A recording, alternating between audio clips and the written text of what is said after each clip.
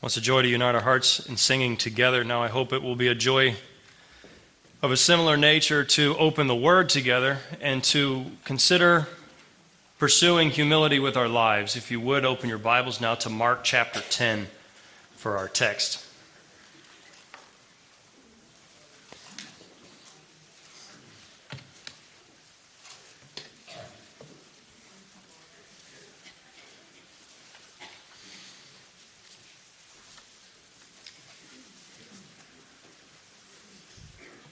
Mark chapter 10, verse 41.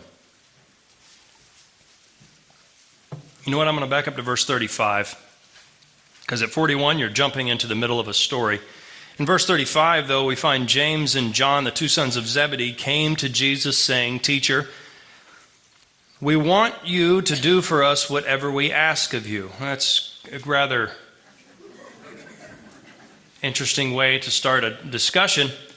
And if you know the situation from the other Gospels, you know that they didn't actually come alone. They brought their mommy. Salome, who is probably, most likely, the sister of Jesus' mother. So they bring Jesus' auntie on over to seek a family favor. James and John get their mother apparently, or their mother somewhat on her own, who seems to be traveling along with the whole entourage. Maybe she's a typical mom and just loves the phooey out of her boys and thinks that they can do no wrong. And she and they coalesce and come up with a plan. But anyway, let me go back to the verse. James and John, the two sons of Zebedee, come up to Jesus saying, "Teacher, we want you to do for us whatever we ask of you." And Jesus said to them, "What do you want me to do for you?" I wonder what the tone of Jesus' response was there. Because if one of my kids were to come up to me and say, "Dad, I want you to do for me whatever I ask of you," my response would be, "What?" So I wonder if he had a bit of that tone in responding to these men here, and Salome, their mother.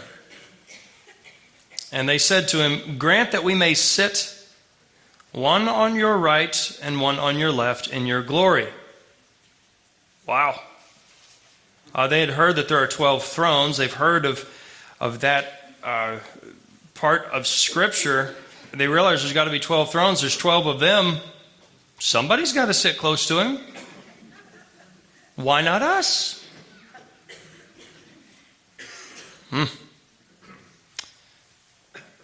Jesus says to him, verse 38, "You do not know what you are asking. Are you able to drink the cup that I drink? Or to be baptized with the baptism with which I am baptized?" And they said, "We are able." They clearly are naive and they don't know what they are espousing. They don't realize what they're declaring. And I feel like that, honestly, with some of the songs that we sing, that I sing. Maybe I shouldn't point the finger so much at you, but there's a lot of bold things that we say in our songs. You know, every breath, I will follow you, and things like that. It's, you know, I remember even as a kid hearing the songs, you know, around the campfire kind of songs. "I have decided to follow Jesus, no turning back. Though none follow, I will go." All of those kinds of statements, these really bold statements. And I, even as a kid, I would, you know, and I wasn't really following Jesus, I would remember the words of Peter, who made bold declarations as to his steadfastness of faith, how if everyone else leaves, I'm still your guy. I'm with you. That unawareness of self is so deadly. That inability to see ourselves with proper eyes. And here we have two brothers who hopefully we don't just cast stones at, but we can see a bit of ourselves in this. Let me go back to the text. They said, after saying, "We are able," Jesus said to them, I can imagine his eyebrows raised. In response to that, they said, "We are able." And he's like, "Really?" He said to them, "The cup that I drink, you shall drink." Now imagine, you just go forward here a few years, not even, and James and John are now viewing the Savior on a cross. You got to wonder if this came back to their mind when they said, "We can drink the cup." And you shall be baptized with the baptism with which I am baptized, but to sit on my right or on my left, this is not mine to give, but it is for those for whom it has been prepared.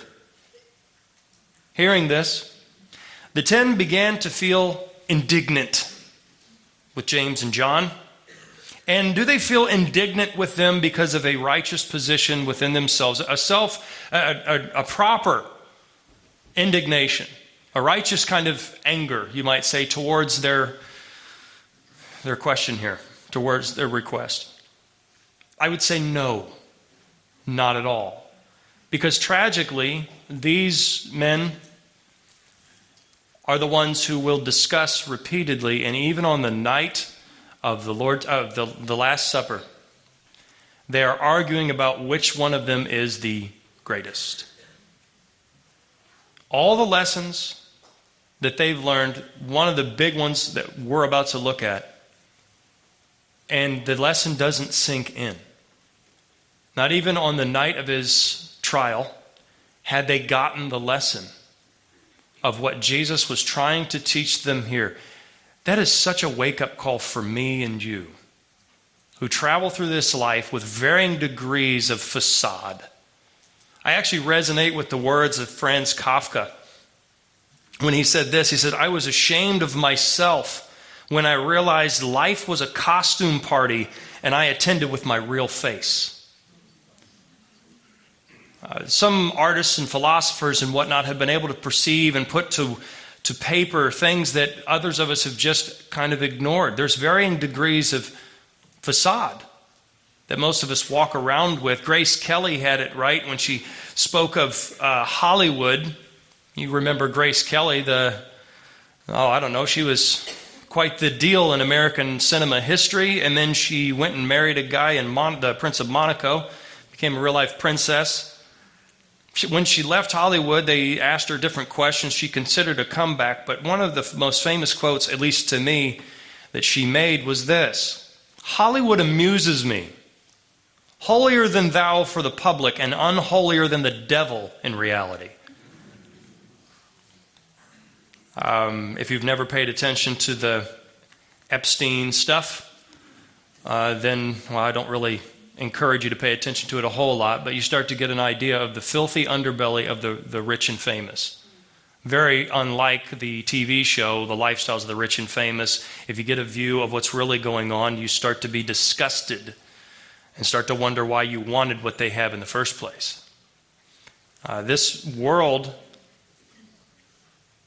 we many times are filled with a righteous, self-righteous indignation towards someone like this who would promote themselves in a society that is constantly being taught to promote themselves. What they've done here, James and John, by making this request is not as shocking as it should be. They were just the first ones to make the request. They were bold enough to say it out loud. And I would say that the others had the same desire in their heart because of the discussions that they have that go on all the way up until the crucifixion of Christ, when all of that nonsense comes crashing down and they start to see themselves for what they are. Going back to the text in verse 41, hearing this, the 10 began to feel indignant with James and John, and calling them to himself, Jesus said to them. So he needs to call in a group meeting. There's a problem brewing among these men. And there needs to be a discussion, a frank discussion about what's going on. And Jesus says to them, "You know that those who are recognized as rulers of the Gentiles lord it over them, and their great men exercise authority over them." Now, all of this is just axiomatic. This is self-evident. This is the world in which we live. Always has been, always will be. This is how the world runs. If you have power, you make sure people know it. America was somewhat founded on this kind of idea that everyone is created equal and everyone's on equal footing and all of that. And we've seen all of that just disappear through the years. We have a growing disparity between the aristocracy, the ruling class, if you will, the celebrities, and then us peasants and plebs. You see that widening divide. Jesus is just saying what is, you just look around and you can see this. How is it that a Gentile, a godless person, how do they exercise power? Tragically, you could say that throughout church history, much of the church has ruled exactly in this same way. If you dare, you can look through the annals of church history of the Roman Catholic Church and the ways different popes have ruled, thinking that they are the vicar, the embodiment of Christ on the earth to reign from the chair and to determine all things. I think the funnier their hats get, the more hypocritical they are. The more ornate the outfit, probably the more of a fraud they truly are. And Jesus, noticing, just telling the disciples, look, I understand this is how the world works. This is how things go. As he says, those who are recognized as rulers, they lord it over them. And their great men exercise authority over them. I asked Jim to read that passage in 1 Peter because you see that what Peter did was he internalized this message and he grew. He changed. And you start to see fleshed out this inverted worldview that Jesus gives him here. He says in verse 43, but it is not this way among you. That had to drop kind of like a stone. What do you mean? We're not supposed to operate like everyone else in the world? Yes. It's not this way among you, but whoever wishes to become great among you shall be your servant. What? He's saying this, as he knows, to a group of men who are used to being the servants. This is Israel in the first century under the boot of the great Roman Empire. Maybe the mightiest, most dominant empire in world history. But Israel is nothing. They can be compelled to carry a Roman soldier's items, whatever he wants, for over a mile. You just walk by. You don't feel like carrying your load as a Roman soldier. You just grab some random Jewish guy and say, all right, man, carry that for me. You can do nothing about it. I mean, you can. You'll die. You'll be beaten in the street. You can. And they're so used to being pushed down and oppressed that you have a whole group of people, the zealots, who have risen up and captured the mind of many of the Jews of the time, the political entity of the time. They gathered enough of their buddies together and enough like-minded people that the zealots will one day, in 60s, a few years from this, 30 years from this, they're going to be the ones that lead a revolt against the Romans.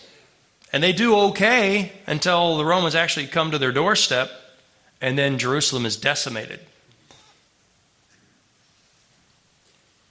The popular sentiment among most Jewish people was a hatred of their position in society. They were thoroughly bored with the Romans and with their presence. The fact that Pilate sets up a palace of a sort, a praetorian, right there next to the temple had to just drive them insane. The most beautiful thing in their universe, as far as they were concerned, is the temple that was being built by the temple that Herod put together. Actually, that building project didn't stop until about 68 AD. You know what happened in 68? The Romans showed up. That temple was being built for 80 years. It was as beautiful as you could imagine. It was breathtaking. And you would have Pilate and Roman garrison right next to it. They had to just drive them nuts. The presence of the Romans. And here Jesus is going to tell them, if you want to be great, what do you have to do? You got to be a servant. What? This is Messiah. This is the new Moses that is to come and bring us out of this oppression, set us up on high so that all the millennial promises come to pass, so that all the world will be streaming to Israel. We're going to be the top, man. We're not the foot. We're going to be the big deal. We're no longer going to be the servants, man. People are going to be serving us. What are you talking about? If I want to be great, I got to be a servant. That just doesn't make sense. It's not this way among you, but whoever wishes to become great among you shall be your servant. 44. And whoever wishes to be first among you shall be slave of all. Servant is one thing. Servant is a guy who's given a job. Slave is owned. That's lower. And Jesus takes that principle of being the servant, and he then even adds to it the idea of being a slave. I cannot imagine how their heads must have been spinning. I can't imagine the question and answer session thereafter if they brought it up. But man, if I'm walking away from this, I'd be like, well, what does that mean? What are we talking about? Because this is such an inversion of everything that we come to expect. If there was ever a society that could understand narcissists, it's us. You're probably familiar. I'm telling you what you already know, but narcissism, that psychological condition, as it's called today, of excessive self-love, was derived from the story of Narcissus, the Greek demigod who was so beautiful that when he happened upon a pool of water, he saw his own reflection and was like, who is that handsome devil?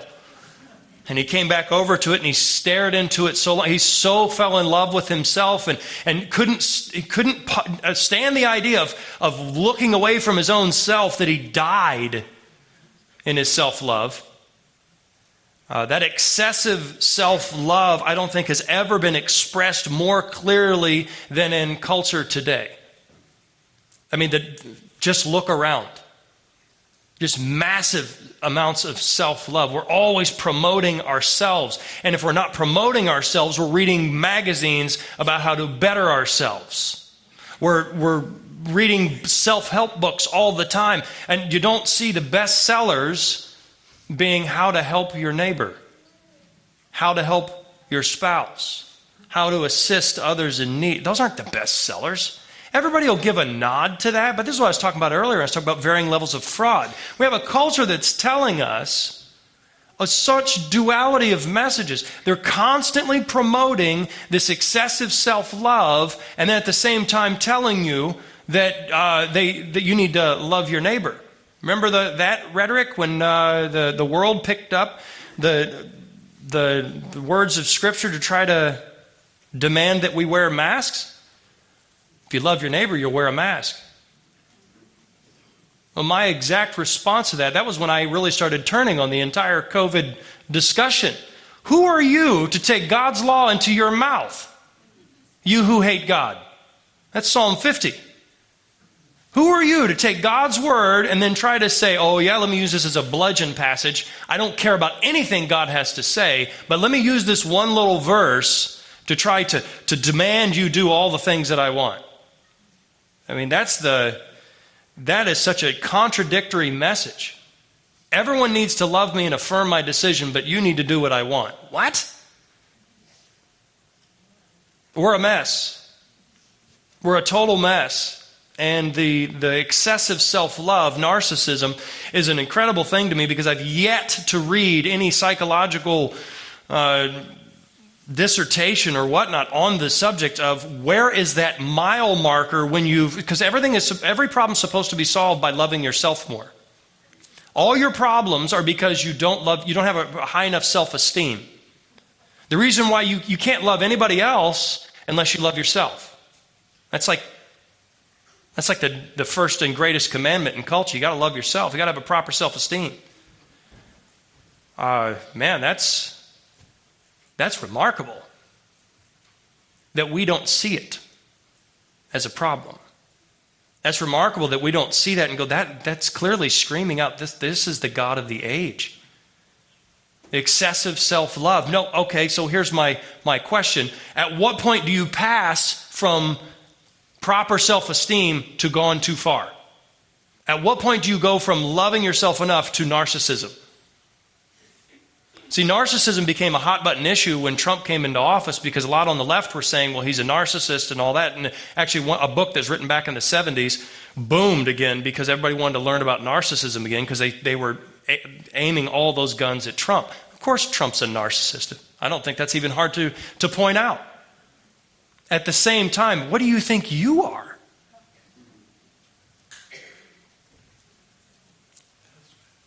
So here's the thing, in a culture loaded with a love of self and promoting self and pushing yourself to the front of the line. I mean, how do you get ahead at work? How do you bump your way up the ladder? You promote yourself. You push yourself forward. Gone are the days of trying to humbly do your job. Gone are the days of trying to humbly do what you ought if you actually want to climb. And then Jesus says this crazy thing, and then we're supposed to live with this. If you want to be great, be a servant. And if you want to be first, you have to be last. You have to be slave. It's remarkable to me how much God works in paradox. If you want to live, you got to die. If you want to find, you got to get lost. If you want to be great, you got to be last. God works in this inverted, upside-down pyramid that is just so uncomfortable for us. And I think in the Sermon on the Mount, Jesus actually explains a bit more for us what this would look like. This would look like, for example, if you're going to give to someone who's poor, don't tell anyone about it. How upside down is that? I mean, our culture makes sure you better take a picture of that, right? You better have some video evidence of that. If you're going to give, then you better sound a trumpet. But Jesus actually says, look, don't let anybody know about it. Don't even let your right hand know what your left hand is doing. He says that when you're going to pray, don't let anybody know that you're into praying. Don't like get on the street corner and bellow it out, as was the habit of some in his time, especially the spiritual leaders of the time. How weird is that to stomach? When the spiritual leaders that everybody says, that's the guy who is determined to follow God. Look at his lifestyle as a Pharisee. Look at all the things he denies himself and the ways in which he lives and all of that. And then the holy people, what do? They stand on the street corner and they bellow out prayers. And you're like, oh, that's what I should be doing. Man, how hard would that be for these 12 to sit there and listen to that? Is it any wonder that Judas turns on him? Is it any wonder that Judas goes, yeah, I can't stomach this. You know, this is a bridge too far. Man alive. You ask too much. It's not going to be this way in God's hierarchy. So here's the thing. Promoting yourself works. We can agree to that, can't we? The people that have advanced in culture have promoted themselves. It works, pragmatically speaking, and at our core, without Christ, everyone's basic religion is pragmatism. If it works, I do it. So here's the problem. In a world where that works, Jesus is saying, I don't care. Because that doesn't work in God's economy. It works here in this economy, but it doesn't work in God's economy. I say this kind of thing all the time in my own home. When my children whine and complain to me, I say to them, look, in the world, the squeaky wheel gets the grease. And all of you can attest to that in your workplace. The guy who whines, complains, bickers, and argues usually gets his way, and if he doesn't, he gets a posse around with him, and you get everybody mad, and you get what you want. It works. But in my home, child of mine, if you're going to whine, bicker, and complain, you're going to get your butt handed to you. You're not going to get what you want, and in fact, I'm going to do the opposite of what you want. Because that's how God works. I'm not going to give in to your whining and complaining. Why would I not do that? Because I'm proud? Maybe. Maybe my will's stronger than yours. That could be the problem, but hopefully that's not it. It's because I'm trying to teach them this is not what pleases God. And that's how we live, with an inverted view of these things. Now, a child should be taught how to properly register a complaint with Star Command, right? A child should be taught, look, I don't like what's happening. How can I present that to you? I'll give you that, of course. But whining, complaining, nagging, oh man, that never should fly in a Christian home. Why? Because you're reinforcing what the world says and how it operates. This is not the way things work in God's economy. So it really comes down to, whose praise do you want? Whose glory do you really want? You want your own? Cool, promote yourself. Get yourself out there.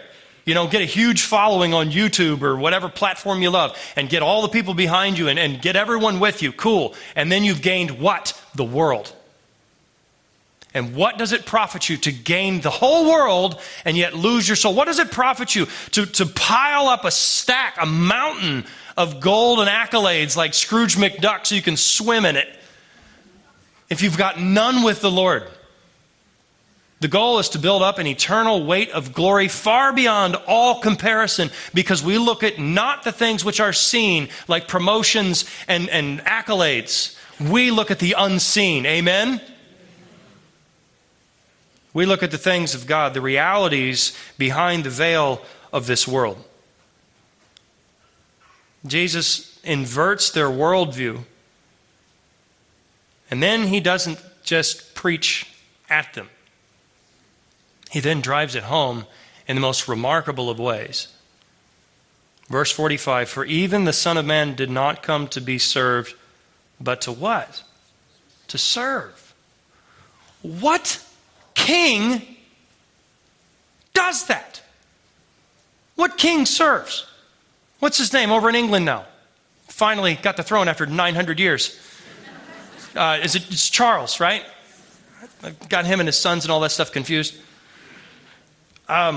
King Charles. I don't know much about the guy. I know he's a globalist type of dude and that kind of stuff. I know a little bit. But you know what I don't see him doing? Shining shoes.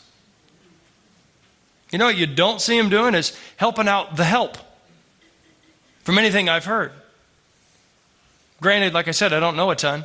But do you see him down on his knees assisting people? Kings don't do this. This is not our world. And if Jesus is not a king, then what is he? Jesus is king of the universe. Beyond comprehension.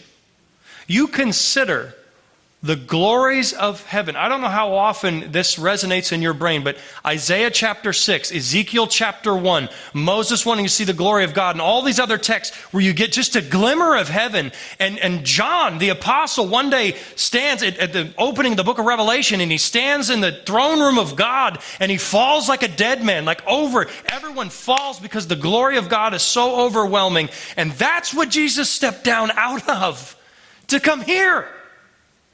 To live among us in our dirt and puke. Every one of my family members except one is at home right now barfing. So it's really connecting in my brain right now. The stark realities of human life. And that's what Jesus came down into. He left that where everything screams glory to this. What are we talking about? What king would stoop to that? And then he doesn't just come, right? He doesn't just come to earth and ascend like a superhero and everyone, instead he comes in a manger to a peasant family that can't even afford the proper ritual to bring in a firstborn son of a Jew. They have to scrape together their pennies and get some doves. He lives a life where he doesn't even know where he's going to sleep at night. What are we talking about? This is nothing like humanity.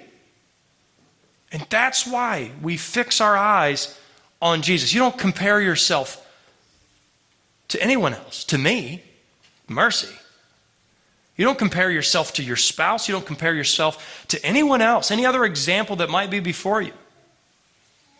I have the advantage, of course, of knowing my dad behind the veil. Some people, I've been with him a few times, and people, Reverend Dr. Gary. And I'm like, what? Who's that guy? A Reverend Doctor. I mean, he's got that title. I mean, technically speaking. But I know him in a very different manner. It's awkward for me, as you know, to be the pastor's son and to be preaching even. Right? I mean, what do I call him? Dad? It's weird if I'm doing announcements. Like, yeah, so my dad will talk to you later. But if I say Pastor Gary, then I have other people like, oh, that was disrespectful to your father. What do you want me to do? There's people here that don't know we're related. It happens. There's people that don't know the situation. But if you get behind the veil, you know anybody enough, you start to get the real picture. A.W. Tozer's writings just are fantastic to me. But there's also a biography about his life that talks about how he didn't really care, seemingly, all that much about his wife. That's heartbreaking. Right? His sons, his children said they didn't really feel like they knew him. To me, that's so sad.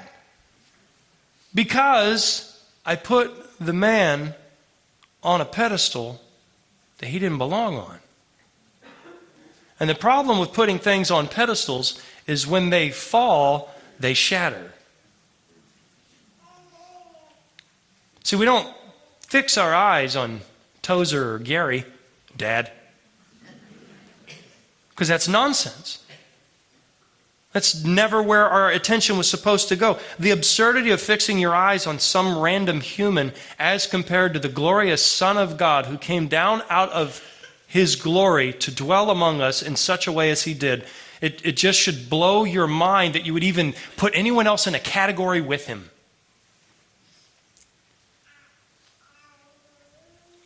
He says, verse 45 again, for even the Son of Man did not come to be served, but to serve, and to give His life a ransom for many. Jesus is not a general who leads from the back.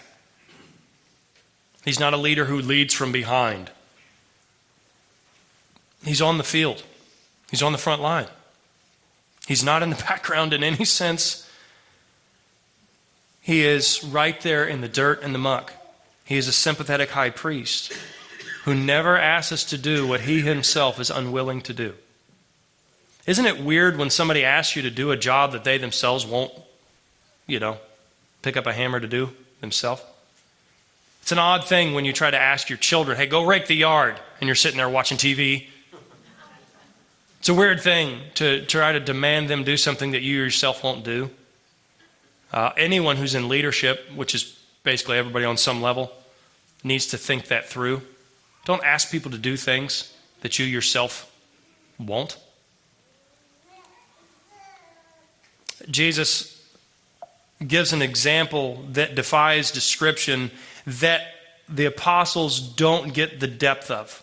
As I said, they're going to argue about their greatness going forward. All the way through the ministry of Christ, they're going to argue about this. That seems improbable, to not get the lesson when it's just so pointed, when it's just right in your face like this. But it happens all the time. We miss the point. So what I would like to do in these last few minutes is to then consider when Jesus says, if you want to be great, you got to be a servant. If you want to be first, you got to be slave. What does that, kind of look like when the rubber meets the road? When it gets down to your life and mine, what does that mean? Let me say one thing first that for me is clarifying. What if you don't care to be first? What if you don't care to be great? You're cool being lower middle class. You feel content in the spot that you're in. What if you don't really care to be first or to be great? Because I think many of us would fit in that category. I'm not trying to conquer the world. I'm not trying to be the next LeBron James or Elon Musk or something like that. So what if I don't really want to be great? Well, then let me ask. This is the kind of questions I turn on myself. This might hurt as I go through this. That's why I'm saying that. What ambition do you have in life then, my friend? You don't want to be great. Okay, let's just run with that. What ambition do you have?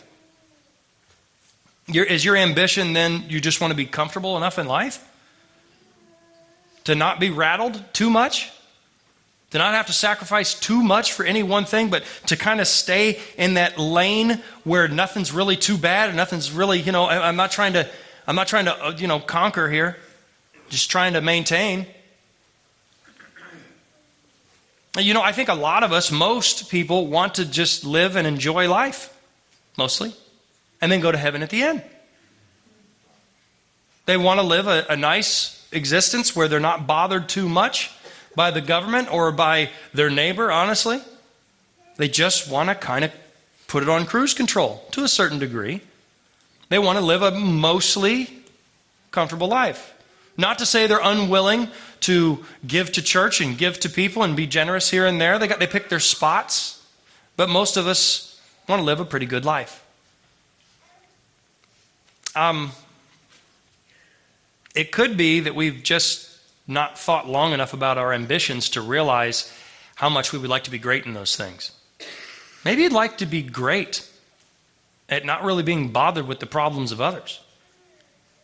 Maybe that's the greatness you pursue. Maybe the greatness you pursue is a certain level of comfort that you don't want rattled. And I don't mean that you have the same standard of comfort that I do, because everybody's got a different spot with that. Everybody's got different things that matter greatly to them. Some people, food is like, I got to eat great food. Other people, they got to travel. And other people got to do, everybody's got their spots. Everybody's got their hobbies and things that really matter to them. So your level of comfort is your own issue, and you don't really want that rattled. It could be that you want to be great in those things, you just don't really write it down and think it through. Maybe you want to be great, just not in anything that matters. Ever thought about that?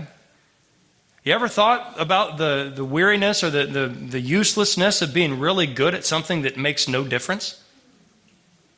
I think of that when I remember my childhood and remember all the statistics I had in my brain about baseball.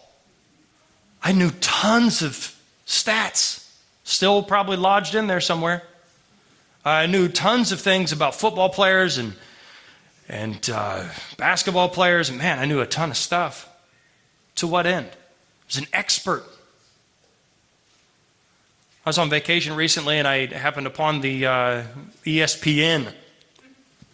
And I was listening to Shannon Sharpe and Skip Bayless, isn't that his name? Arguing about who cares? For an hour? Arguing on and on about mindless, things that make no difference in next week, let alone when you're dying.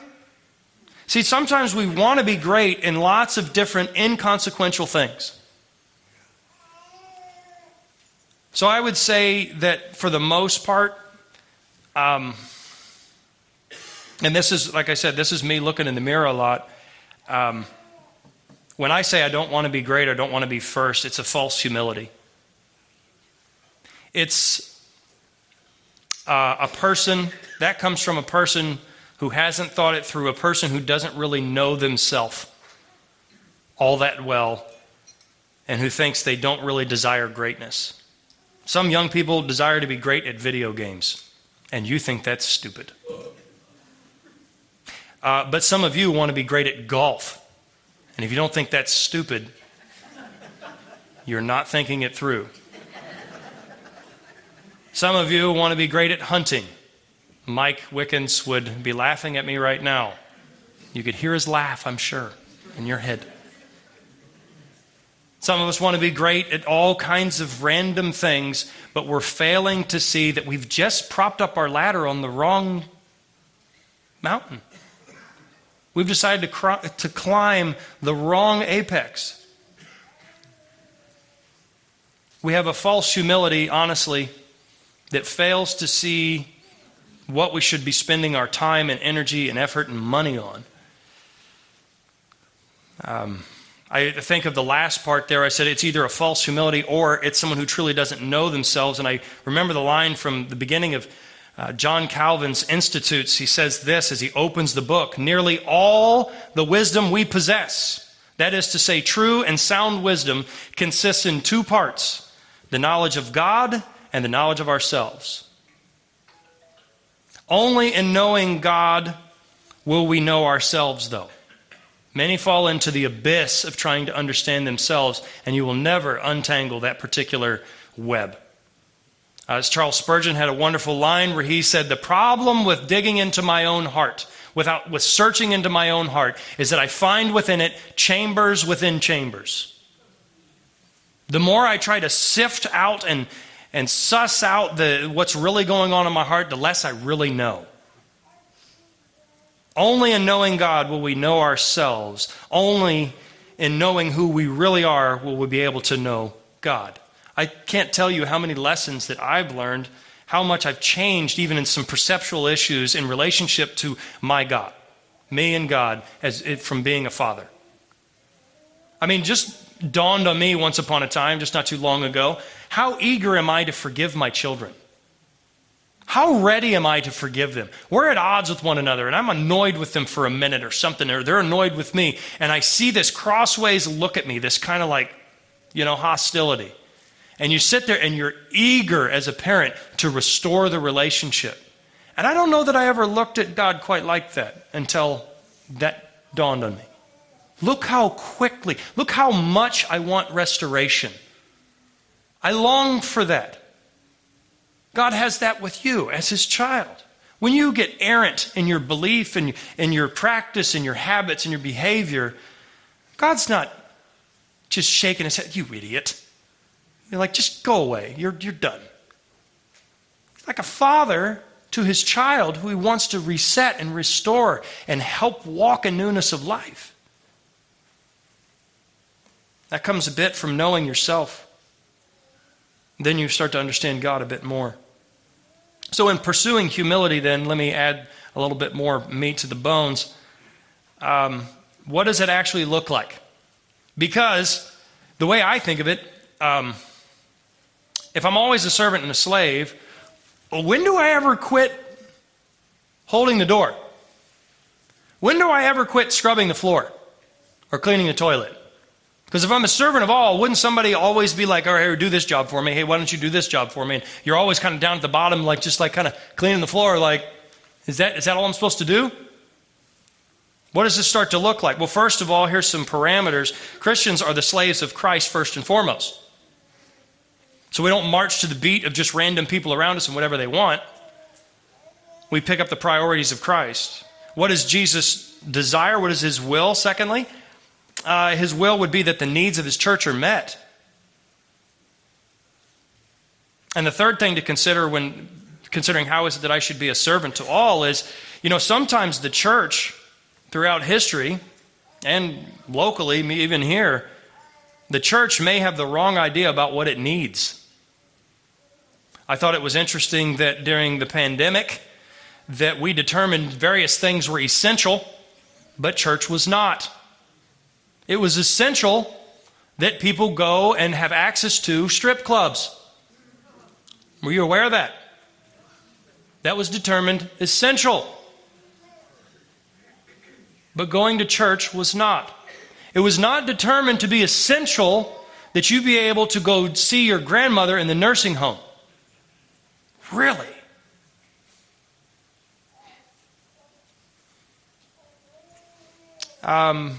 We can have a very wrong view as what is really actually truly essential in life, what matters, what is valuable.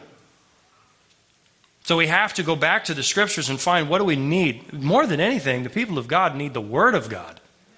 We need the sustenance that's derived from the Word. If we're detached from the Word and detached from things like when you're detached from the Word, you don't realize the need for fellowship. Online church is cool. I mean, it's a nice Band-Aid, but it doesn't fix the problem. Online church is being able to watch so that morning programs and stuff like that we do here at church, these things. I'm so thankful for Edwin being able to have the talent to do that, and you should all give him a pat on the back at some point. It's changed Edwin's whole job here. You should give him that kind of, like, hey man, thanks for doing it. If you watch, if you don't, then fine, be that way, I don't care. But we have that option. But that's not church. That's not the same thing as singing praises to God and coming around the word that's being opened. And you know that. There's just a total difference there. So sometimes the church determines the wrong thing. We got to get our drumbeat from the Word of God.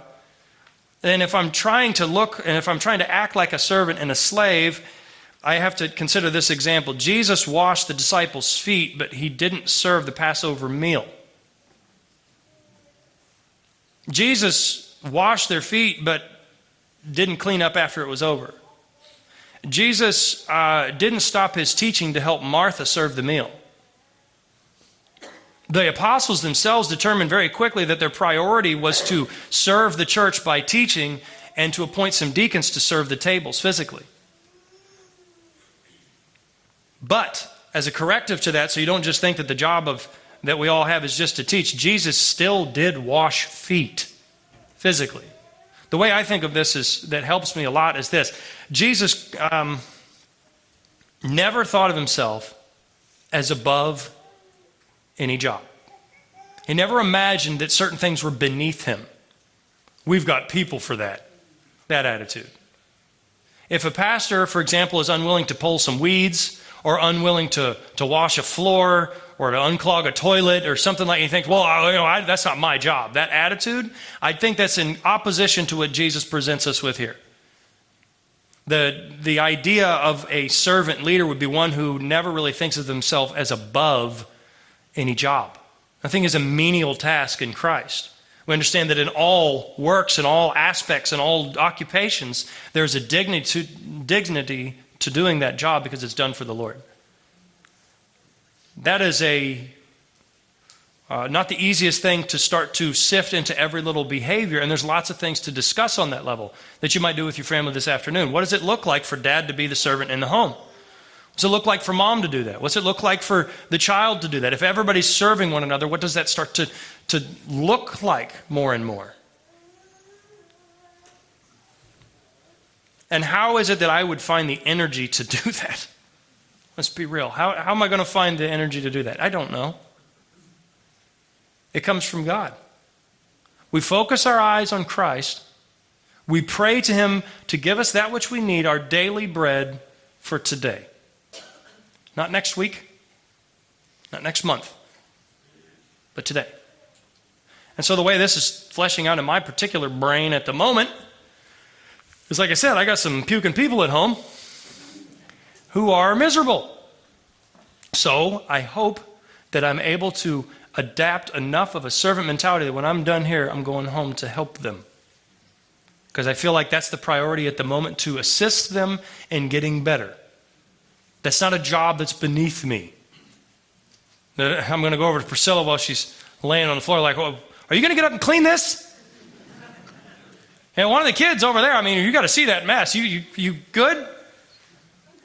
That's not the attitude. That's not the disposition of a servant. No job is beneath me. Christians are a slave of Christ first, and we serve people thereafter. I find this particular sermon discussion, whatever you want to call it, to be incredibly pointed at me. I find a great need for humility in my life, and knowing what it looks like to pursue it is not always easy. It's not always right in front of me because I'm working with a worldview that's upside down from what Scripture presents. So my connectedness to the Word is essential. It is vital. And without it, I will always, by default, be making the wrong decision. I'll prioritize, I'll think through this life in the wrong way without the Word of God. Praise God's name for this Word. Pray with me. Our Father, we thank you for your Word, for its determination on the values of life and the things that we need. Lord, may we derive all our hope from you. May we derive all our trust in you. May we not find that the things of this world are enough to satisfy. May we find them to be bankrupt and to find that you alone are enough to sustain us. Thank you for the words of Christ. May they change us. May we not just be hearers, but doers of your word. We pray in Jesus' name. Amen.